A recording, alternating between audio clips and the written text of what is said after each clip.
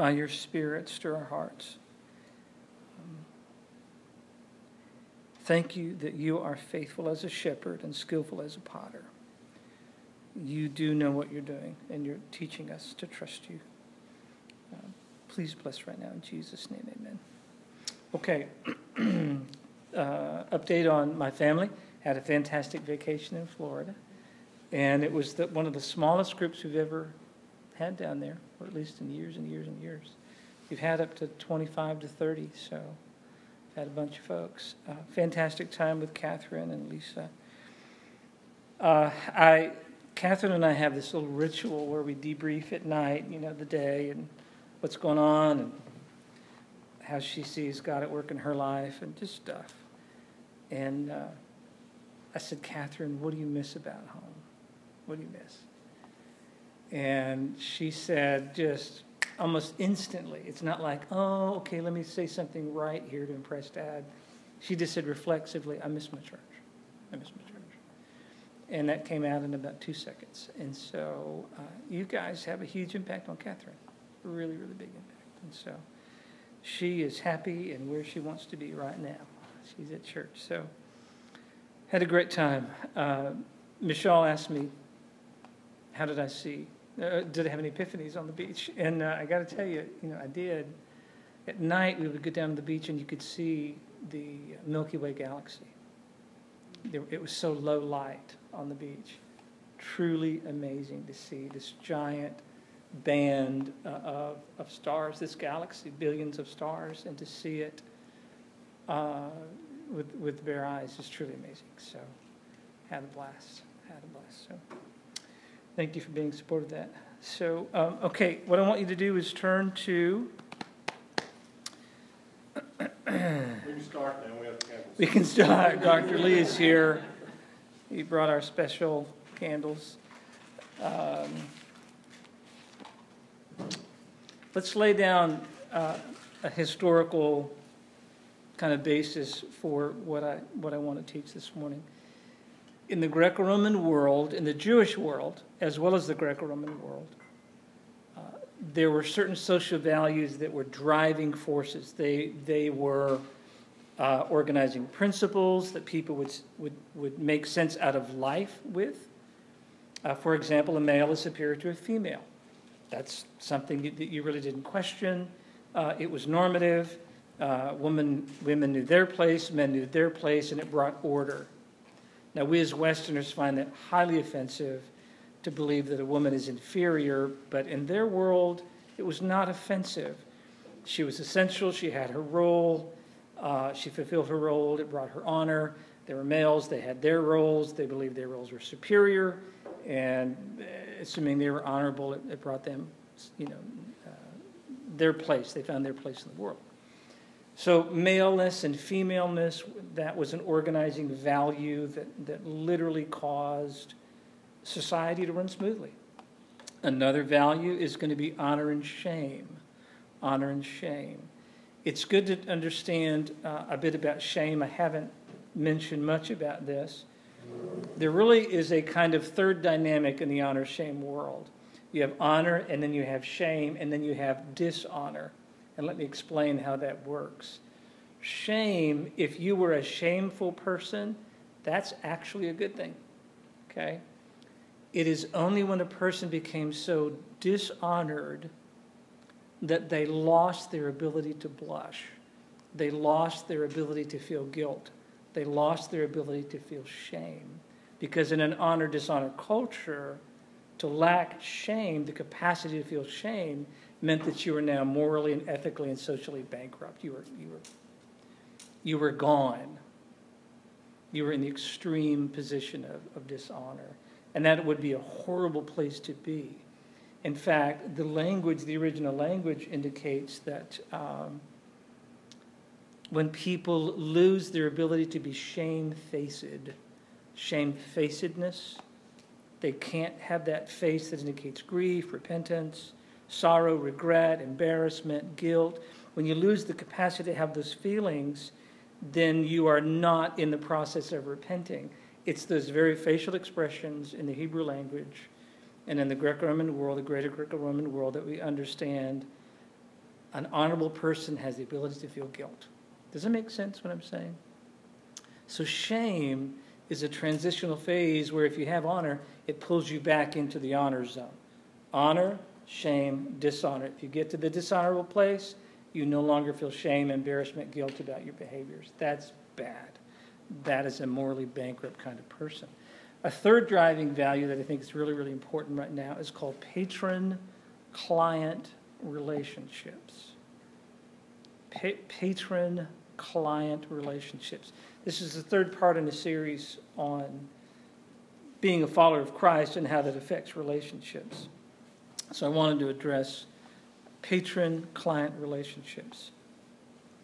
The male, Marlon, would be perceived as being superior, patron-like to the client, the female in the home, husband, wife. She is dependent upon him for financial provision, security, place to live. He is obligated to make sure that he brings the blessings of the gods on the home, in a Greek home or Roman home. So you get this patron, provider, leader, supervisor, protector, and then you get the client, the receiver of those benefits, who is now obligated to bring honor, praise, and support the patron. Okay? It's in our culture, it would be a bit like an employee-employer relationship. Okay?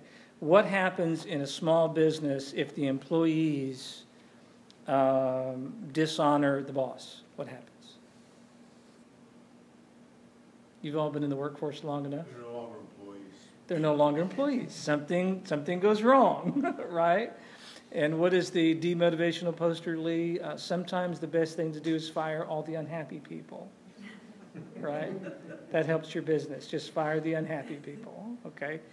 Well, that's the idea, that if you're the underling and you're receiving patronage from your superior, whether it's money, a place to live, marriage, whatever it is, a civic official is providing money to pave a street, to bring benefit to the village or the town or the city, then there is obligation to run honor back up to him, back up to the patron. It's called, big word, you ready? Reciprocity. I'm going to do something for you.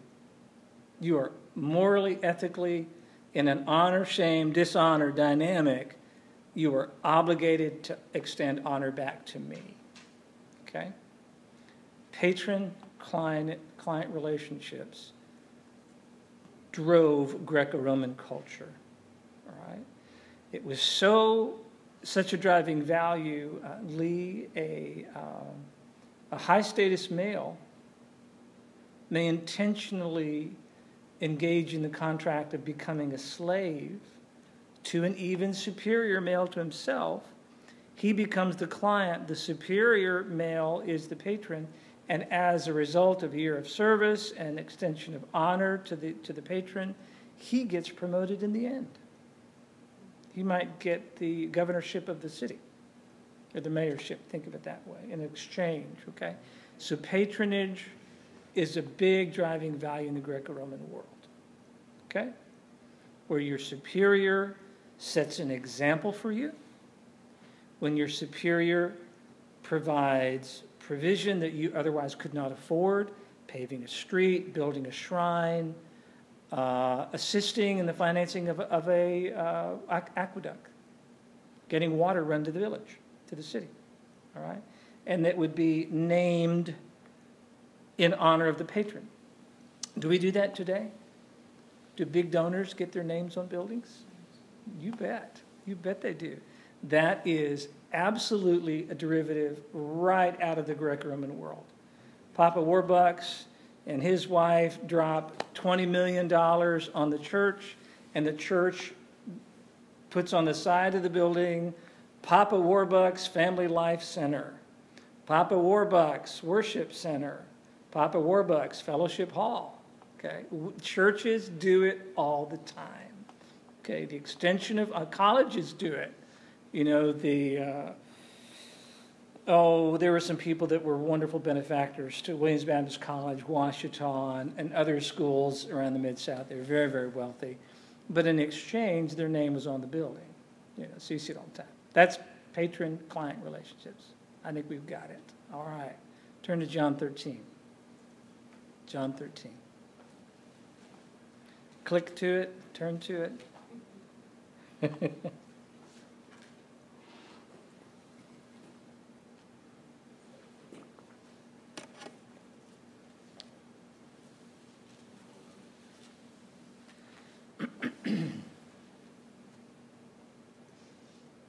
If you could drop that layer, that interpretive historical layer of patronage over the ministry of Jesus Christ, some interesting things, get my words right, interesting things come out. For example, John 13, starting in verse 12. So, when he had washed their feet and taken his garments and reclined at the table again, he said to them, "Do you know what I've done to you?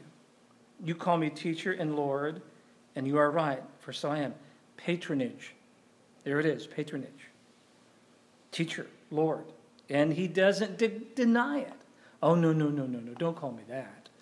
He accepts it because it's the truth. For so I am. If I then, the Lord and teacher, washed your feet, you also ought to wash one another's feet. For I gave you an example that you also should do as I did to you. Patronage, patron-client relationship, reciprocity, honor, shame, dishonor, and the social dynamics of the Greco-Roman world. The Jewish world, identical in so many of these values. All right. In keeping with that, I want to introduce an idea. If I lined up 10 coffee cups on my table, there's an imaginary table here, and there's 10 mugs on it. And my goal is I am obligated as a Christian to fill all 10 mugs up. And if I keep those mugs filled, I'm a good Christian. Mug 1 is the mug of prayer. And I just got to pray, and that means time on the knees, prayer closet, you want to call it your war room. It means I maintain a prayer journal. It means I maintain a prayer answer log so that I can actually do what David did, publish with my mouth the glories of God. I prayed for John Doe on October 1st, 2014. By November 3rd, this happened in direct answer to prayer, and I log out the answer. So mug 1, I've got to do the prayer thing, and I got to fill it up. Mug 2 is quiet time, which means I've got to read Scripture, I've got to memorize it, I've got to meditate and journal on Scripture. I got to fill up that mug. I got to keep it going. And the next mug is going to be worship, and I got to fill that one up, And that means I put aside my embarrassment, and I want to raise my hands in worship. I'm going to do it. And if I need to cry, if I need to yell, if I need to clap my hands, I am going to worship with reckless abandon. Got to fill that. I got to keep that mug full, And I got to go right down the line. You can think of all the mugs that you feel guilty about, or feel very proud about the mugs that you fill. All these particular aspects of the Christian life. Okay.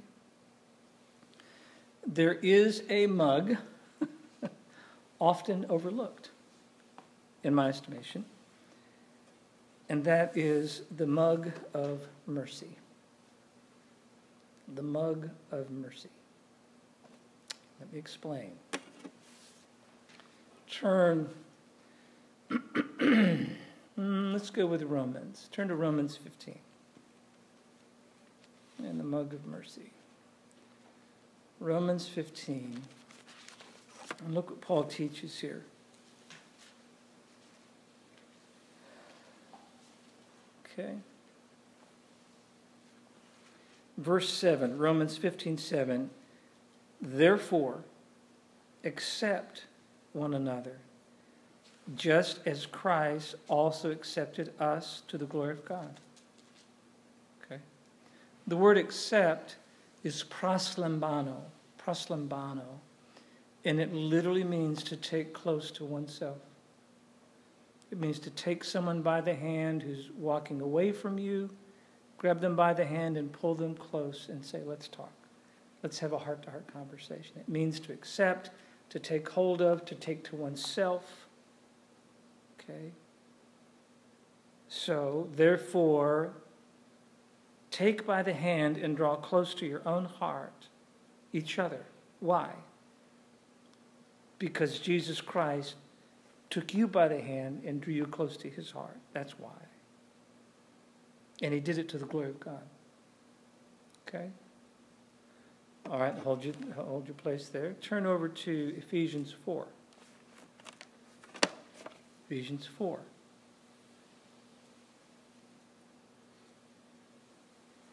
Look what Paul says about relationships, Ephesians 4, verse 25.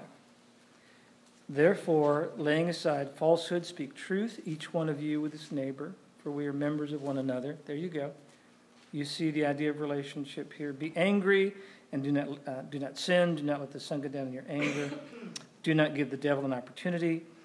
He who steals must steal no longer, but rather he must labor, performing with his own hands what is good, so that he will have something to share with one who is in need. By the way, Lee, this most likely is a historical reference to a man suffering from extreme poverty, and he's stealing food.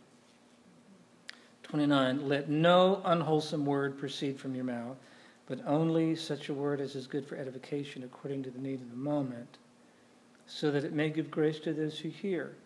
And watch the litany of words Paul uses, and notice how they have everything to do with relationships. So do not grieve the Holy Spirit of God, by whom you are sealed for the day of redemption. Let all bitterness and wrath and anger and clamor and slander be put away from you, along with all malice. By the way, that is called a syntotonic sentence. Syntoton, the excessive use of the conjunction and. Let all bitterness and wrath and anger and clamor and slander. Now, if you're a professional writer, what are you saying? What does it imply? It's a device. It's a literary tool. What does it imply? It's all come together right now. This is your moment. What is he doing? As a writer, what would you try to accomplish by doing that? Absolutely. Absolutely. In other words, in our modern vernacular, Paul is pounding the pulpit. All right? So let all bitterness, bang, and wrath, bang, and anger, bang. I mean, he is hammering the pulpit to make the point. He's punching out some ideas that are relational destroyers, right? Verse 32, be kind to one another, tenderhearted, forgiving each other. Why? Because of reciprocity, because of patron-client relationships. That we as people of faith, those who claim to be followers of Jesus Christ, have an obligation to extend honor back up to the person who greatly benefited our lives, the one that extended benevolence, the one that paved the street for us, the one that put in the shrine for us, the one that put in the aqueduct for our poor little town. And we are obligated to put his name on the aqueduct and drink that water in his honor. Make sense? You drop it in historical context. So he's saying that the very thing Christ has done for you is the very thing, if it's real, if you are a true follower of Jesus Christ and his influence has been real in your life, you're going to turn it right back around and extend it to people who hurt you. In fact, you're going to extend it to the people who treated you with bitterness and wrath and anger and clamor and malice. The people that really hurt you. Okay? Makes sense? Turn to Colossians 3.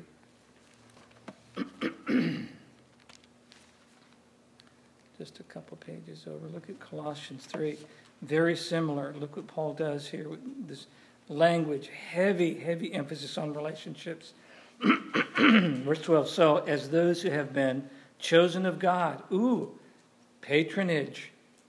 The superior selected the poor inferior who couldn't help himself, couldn't help herself. As those who have been chosen of God, holy and beloved, put on a heart of compassion, kindness, humility, gentleness, and patience. The very qualities of reciprocity that you literally reflect back on the person who redeemed you. Why? Because Christ is all and in all. In other words, in church, we ought to be the people who get along the best, because Christ is in each one of us. And how could we not honor the Christ that exists in each one of us?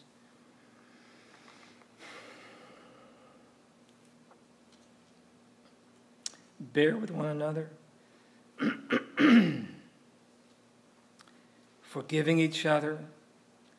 Whoever has a complaint against anyone, what's the next clause? What's going on there? Reciprocity. A soul reflex that as the Lord has forgiven me, I should forgive as well. Make sense? Patron-client relationships, honor, shame, dishonor. And that one annoying mug that we're all supposed to keep filled, and that's the mug of mercy. Our ability to extend merciful love, merciful forgiveness, merciful grace to people who hurt us. And it's in that very action that we really do demonstrate that we are in fact followers of Jesus Christ. In fact, Lee, in a culture of persecution, that in all likelihood is the quintessential mark of a Christian. Not the prayer life, not the Bible study life, not the going out on doing the mission trip life, da-da-da-da-da, because there's a lot of mugs we got to do, right? But it's the ability to love your enemies. May become quintessentially, in a culture of persecution, the defining quality of a follower of Jesus Christ. Serious, serious business. Turn back to Matthew 6 to show you just how deep this thing goes. Matthew chapter 6, verse 9. Pray then in this way, Our Father, who is in heaven, hallowed be your name, your kingdom come, your will be done on earth as it is in heaven. Give us this daily bread. And look at verse 12. Do you see reciprocity in verse 12? Do you see it, Chelsea? Something's going on. There's a dynamic of the reception of mercy and the extension of mercy. The balance of the giving and receiving of mercy and forgiveness. Forgive us our debts. Like saying, God, I'm asking you to forgive me of my debts. Why? Because I'm faithful to forgive my peers. Don't lead us into temptation, deliver us from evil. For yours is the kingdom and the power and the glory forever. Amen. Now, just in case we didn't get it, look at verse 14 and 15. This is an extension of the Lord's Prayer. It's an interpretive comment that Christ gives after the amen. Just in case we don't get what was just said, for if you forgive others for their transgressions, your heavenly Father will also forgive you. But if you do not forgive others, then your Father will not forgive you your transgressions. We don't like that one. That's the mug of mercy, and it's kind of hard to swallow that stuff. You know, that's a little difficult. And plus, we don't like the theology of it either. I don't like that theology. Can't I go running and confess my sins and he forgives me because he's righteous? Huh? I don't like that one. Sounds like there's some qualifiers attached to it, some conditions and terms and conditions that I don't like. I want the easy button. I want 1 John 1:9. Confess my sins, forgiven, done. One and done. Clean. Move on. I'm going to go back to my quiet time mug. I'm going to do that. I'm going to go to the worship mug and write a song for Jesus. I could sing of your love forever. Man, I love that song. And just stay right over there. We're going to do the worship mug. That's my favorite mug, by the way. And just in case we don't get it, we still don't get it. Turn to Matthew 18.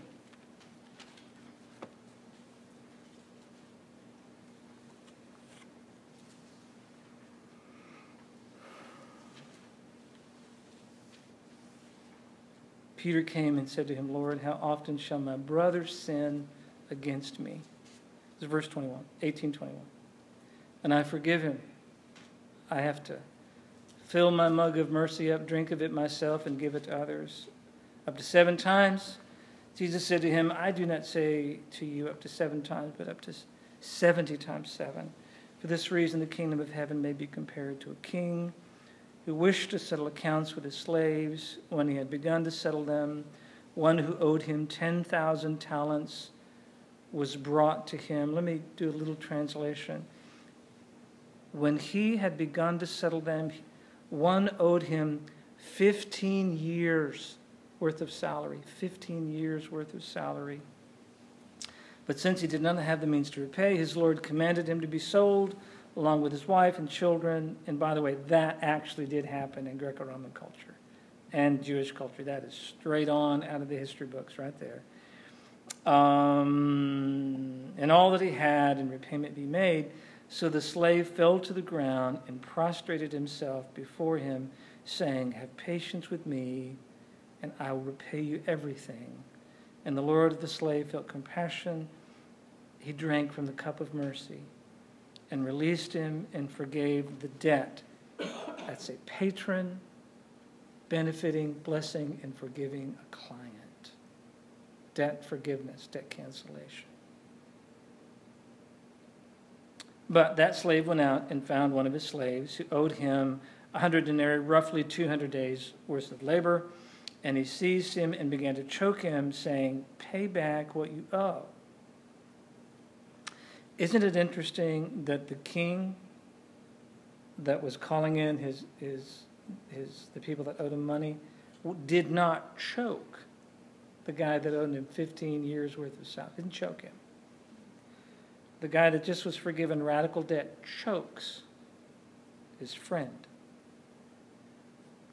So his fellow slave fell to the ground and began to plead with him, saying, have patience with me and I'll repay you. Almost verbatim, same things. But he was unwilling and went and threw him in prison until he should pay back what he was owed. So when his fellow slaves saw what had happened, they were deeply grieved and came and reported to their Lord all that happened. In an honor, shame, dishonor society, there's always reporting. Always. It's what keeps the news going. All right? Always. Then summoning him, his Lord said to him, you wicked slave, I forgave you all that debt because you pleaded with me. Should you not also have had mercy on your fellow slave in the same way that I had mercy on you? And his Lord, moved with anger, handed him over to the torturers until he should repay all that was owed him. My heavenly Father will also do the same to you if each one of you does not forgive his brother from his heart. Now, when you look at verse 35, we have several interpretive options. Jesus is completely wrong, and we know better than him. Option 1, he's just wrong. Option 2, the poor guy's confused, and he really didn't mean to say it that way. And if he could go back and do the redo button, he would have worded it very, very differently. Option 3, he's crazy. He's just insane. Those are the words of an insane, crazy man. A guy that needs therapy because evidently he thinks there's some invisible guy in the sky that's going to somehow deal out consequences. And George Carlin calls that mental illness, along with Sam Harris. That's mental illness. Dawkins and several others would say that's mental illness, including Bill Nye, the science guy. Or he meant every word he said. He's not misinformed. He's not ignorant. He's not insane. And he literally meant it. That if we do not forgive each other from the heart, there's going to be some really serious consequences that are going to be very, very unpleasant.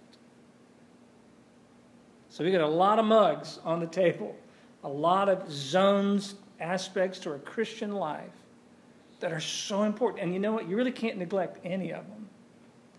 And it makes faith in being a follower of Jesus Christ a full-time job. Money, tithing, giving, sacrificing financially, time serving the church. I mean, I could go on and on. There may be 1,000 mugs that we got to fill up. I don't know. But I'm telling you,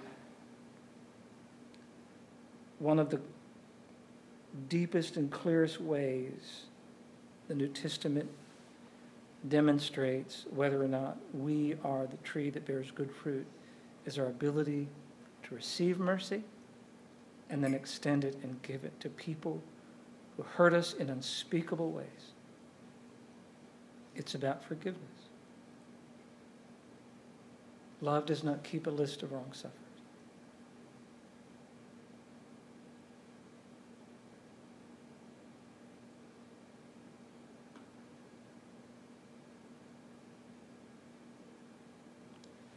You're the gifted body of Christ. If we fully understood the significance of these words and the importance of extending the mercy and grace of God and loving our enemies, loving our brothers. Man, let's just not even think about loving the outsiders. What about loving the insiders? What about husbands and wives? And just forgiveness in marriage. What about parents and children and forgiveness in the home? Parents forgiving children, children forgiving parents. And churches, church staff fights and ugly mess that take place between the people in the congregation and the church staff, or just people in church, just your average church member, hating the average church member and being bitter.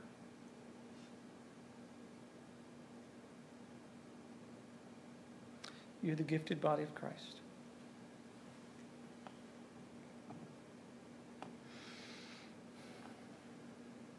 How would we then live? A good parallel passage is out of Hebrews, Philippians 2, the little section there around up to verse 11 where it talks about Christ humbling himself. And Yes. His own example. Exactly. And that ties in really well with how he humbled himself in serving his disciples and caring for them in what was a very dirty job of the slaves. Yes. Yes. So how do we humble ourselves to others to do work that we think is beneath us? That's good. Yes. Yes. Very good. Well, if mud 1, 2, and 3, the prayer, the time in God's Word, the worship, are coming from the heart as opposed to your to-do list, then the Spirit is transforming you, and you would hear Him speaking conviction so that you can confess your sin of unforgiveness and lack of mercy. Yeah. And move forward to allow, the Spirit to be Yeah. merciful and forgiving through you. Yeah. So, for me, when I'm struggling with that, I have to go back to the other things and really evaluate the impact those things are having while I'm doing that. It becomes not just the unforgiveness or the lack of mercy for someone, but more my entire relationship with the Lord, because if I'm in a growing relationship, then more and more the character of Christ is going to flow through me. And it's not going to be, I just really need to be merciful and forgiving here. It just, after a while, you grow, and you're going to struggle because you're human, but it becomes more and more a part of you that you don't have to stop and go, doggone it, I got to forgive Chris Perry. Shoot. It's something that just flows from you, and it just becomes a part of you. I have to forgive. I have to forgive because Christ lives in me, and I Yeah. can forgive. Yeah. Edie, I don't know if you've seen it in your life, but is it not true that when we start having a problem with God and things break down on the God side of the equation, it shows up in the human side of the equation, and vice versa? We could all knot it up and twist it up with people, and you don't want to read Scripture anymore. You don't want to pray anymore. It just, one affects the other, right? And so by developing deep intimacy with God, with Christ, he's calling you to follow the true north. This is the example that I've set for you. It means following Christ results in caring for people, seeking and saving that which is lost. So, yeah. And I think it's an understanding, how deep our understanding is of grace and mercy and forgiveness toward us. Because for me, the years I had a hard time forgiving, one that I look back on those years and I didn't understand the grace of God toward me, the forgiveness. Mm-hmm. Mm-hmm. Yeah, exactly. I mean, I can Exactly. say, I'm forgiven, but deep down inside, there was a big question mark. Sure, sure. And you have parent wounds. You have parents that fail to model mercy and forgiveness and grace. And so parents fail, and so therefore God gets punished for it. It is the dynamic of life. Absolutely. Absolutely so. So what do you think? I was thinking about your analogy of the cups. And if there's 10 cups, then the coffee for those cups come from the pot. And the pot is what is Christ following. And so there should be enough in that pot to fill all 10 cups. So if I'm weak in mercy, then I'm going to have a cup that's not filled, so there's something wrong in my attitude toward being a Christ follower. Yeah. So Yeah. you take all of it and dump it back in, it fills the pot. And if it doesn't, then because you can't take it now, you dump it back in, you can't pour out of that pot. Well, where'd the quiet time go? Where'd the singing go? Where'd the giving go? Where'd the serving go? Because now it's homogeneous.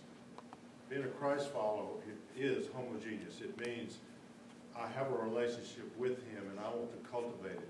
And a cultivated relationship with him flows out into others. Being merciful to people who I'm expecting them to be merciful back, or if they're not, I have to be merciful anyway. Because I learned that by spending time with him, because that's what he did. Yeah. I need to be like him, be holy as I am. My behavior, here's the model, and you have within you the power to live that model if you just surrender to it. Yeah. Yeah. Then you're part of it. Yeah. Time with the King should help define how you're going to relate to your peers. Absolutely. Isaiah 12:3, therefore you will joyously draw water from the wells of salvation. Unending supply. I like that. Anybody else? If you go to the Beatitudes, the next to last one is the rest of those who are persecuted for righteousness' sake. It doesn't say righteousness just from the unrighteous or from those who claim to be righteous. For theirs is the kingdom of heaven. We live in the kingdom now. And so, like Chris Perry, he's so self-righteous, well, that's, in a sense, that's being persecuted for being righteous. Yeah, and it doesn't say persecuted because you're a jerk. Sometimes jerks get what they deserve. You know it. You can't complain about it. You be a jerk with people, and then, nobody likes me. That's not persecution. Persecuted for righteousness, for his name's sake. I think in the Beatitudes, to me, it's really cool that the one that comes after your appetite for righteousness, blessed those hunger and thirst for righteousness, for they shall be satisfied, is blessed are the merciful, for they shall receive mercy. And that's externally and internally. I need to be merciful toward me, because I'm not righteous a lot of the time, and toward others.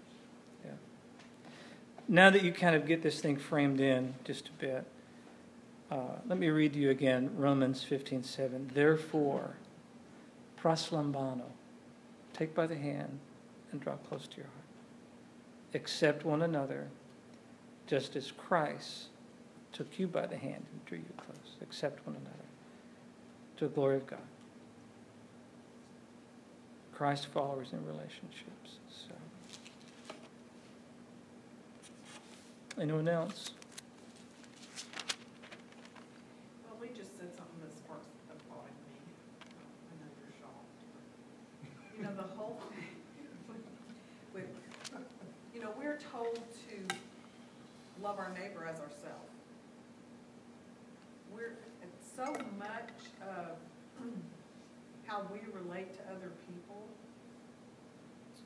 as Christ followers is centered on how we look at ourselves. We can't love that verse right there just says to me, Edie, if you don't love yourself in a healthy, Christ-like way, forget loving other people, because you're going to respond to other people the way you respond to yourself. So when we have a hard time forgiving ourselves, Keep going. because we have been forgiven by Christ, we're not. We have a hard time forgiving other people.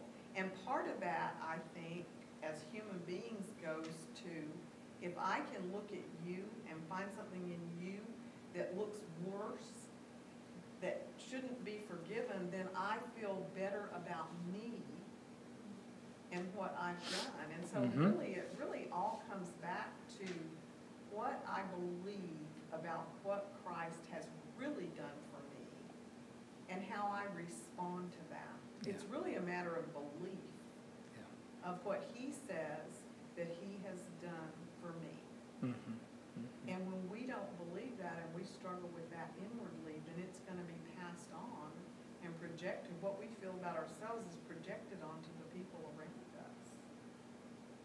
You nailed it. You really did. Yep. I lived it. Yeah, for so absolutely. many years. And then if you believe you're so dysfunctional that you're not worthy of being Yeah. forgiven, oh, I could never receive mercy. Well, we're really getting into a twisted mental state, and pass that on to our kids, pass it on to neighbors, churches. It is a mess. It is a mess. Absolutely. Now accept, proslambano, accept the one who is weak in faith, but not for the purpose of passing judgment on his opinions. For one person has faith that he may eat all things, but he who is weak eats vegetables only. The one who eats is not to regard with contempt the one who does not eat. And the one who does not eat is not to judge the one who eats, for God has proslambanoed him. God accepted him. Who are you to judge the servant of another? To his master he stands or falls, and he will stand, for the Lord is able to make him stand. So, okay.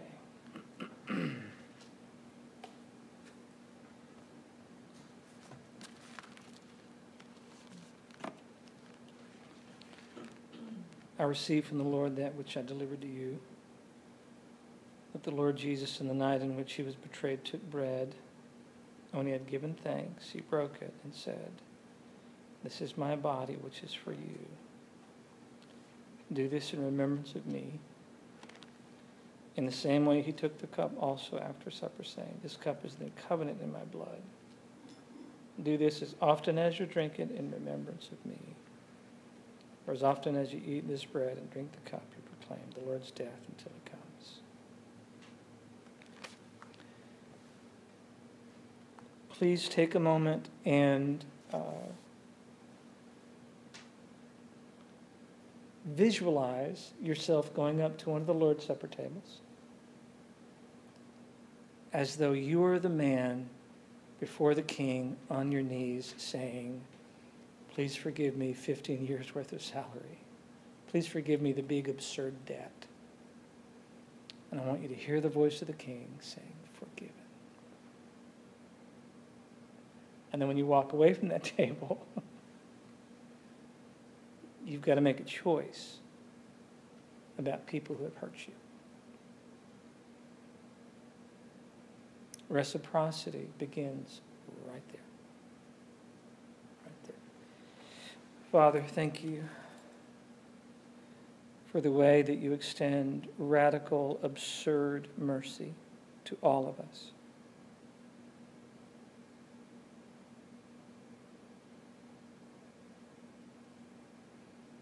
I pray that this day, as we approach your table, that we stop and really take inventory of what's going on. Pray that we'd all see ourselves kneeling before the King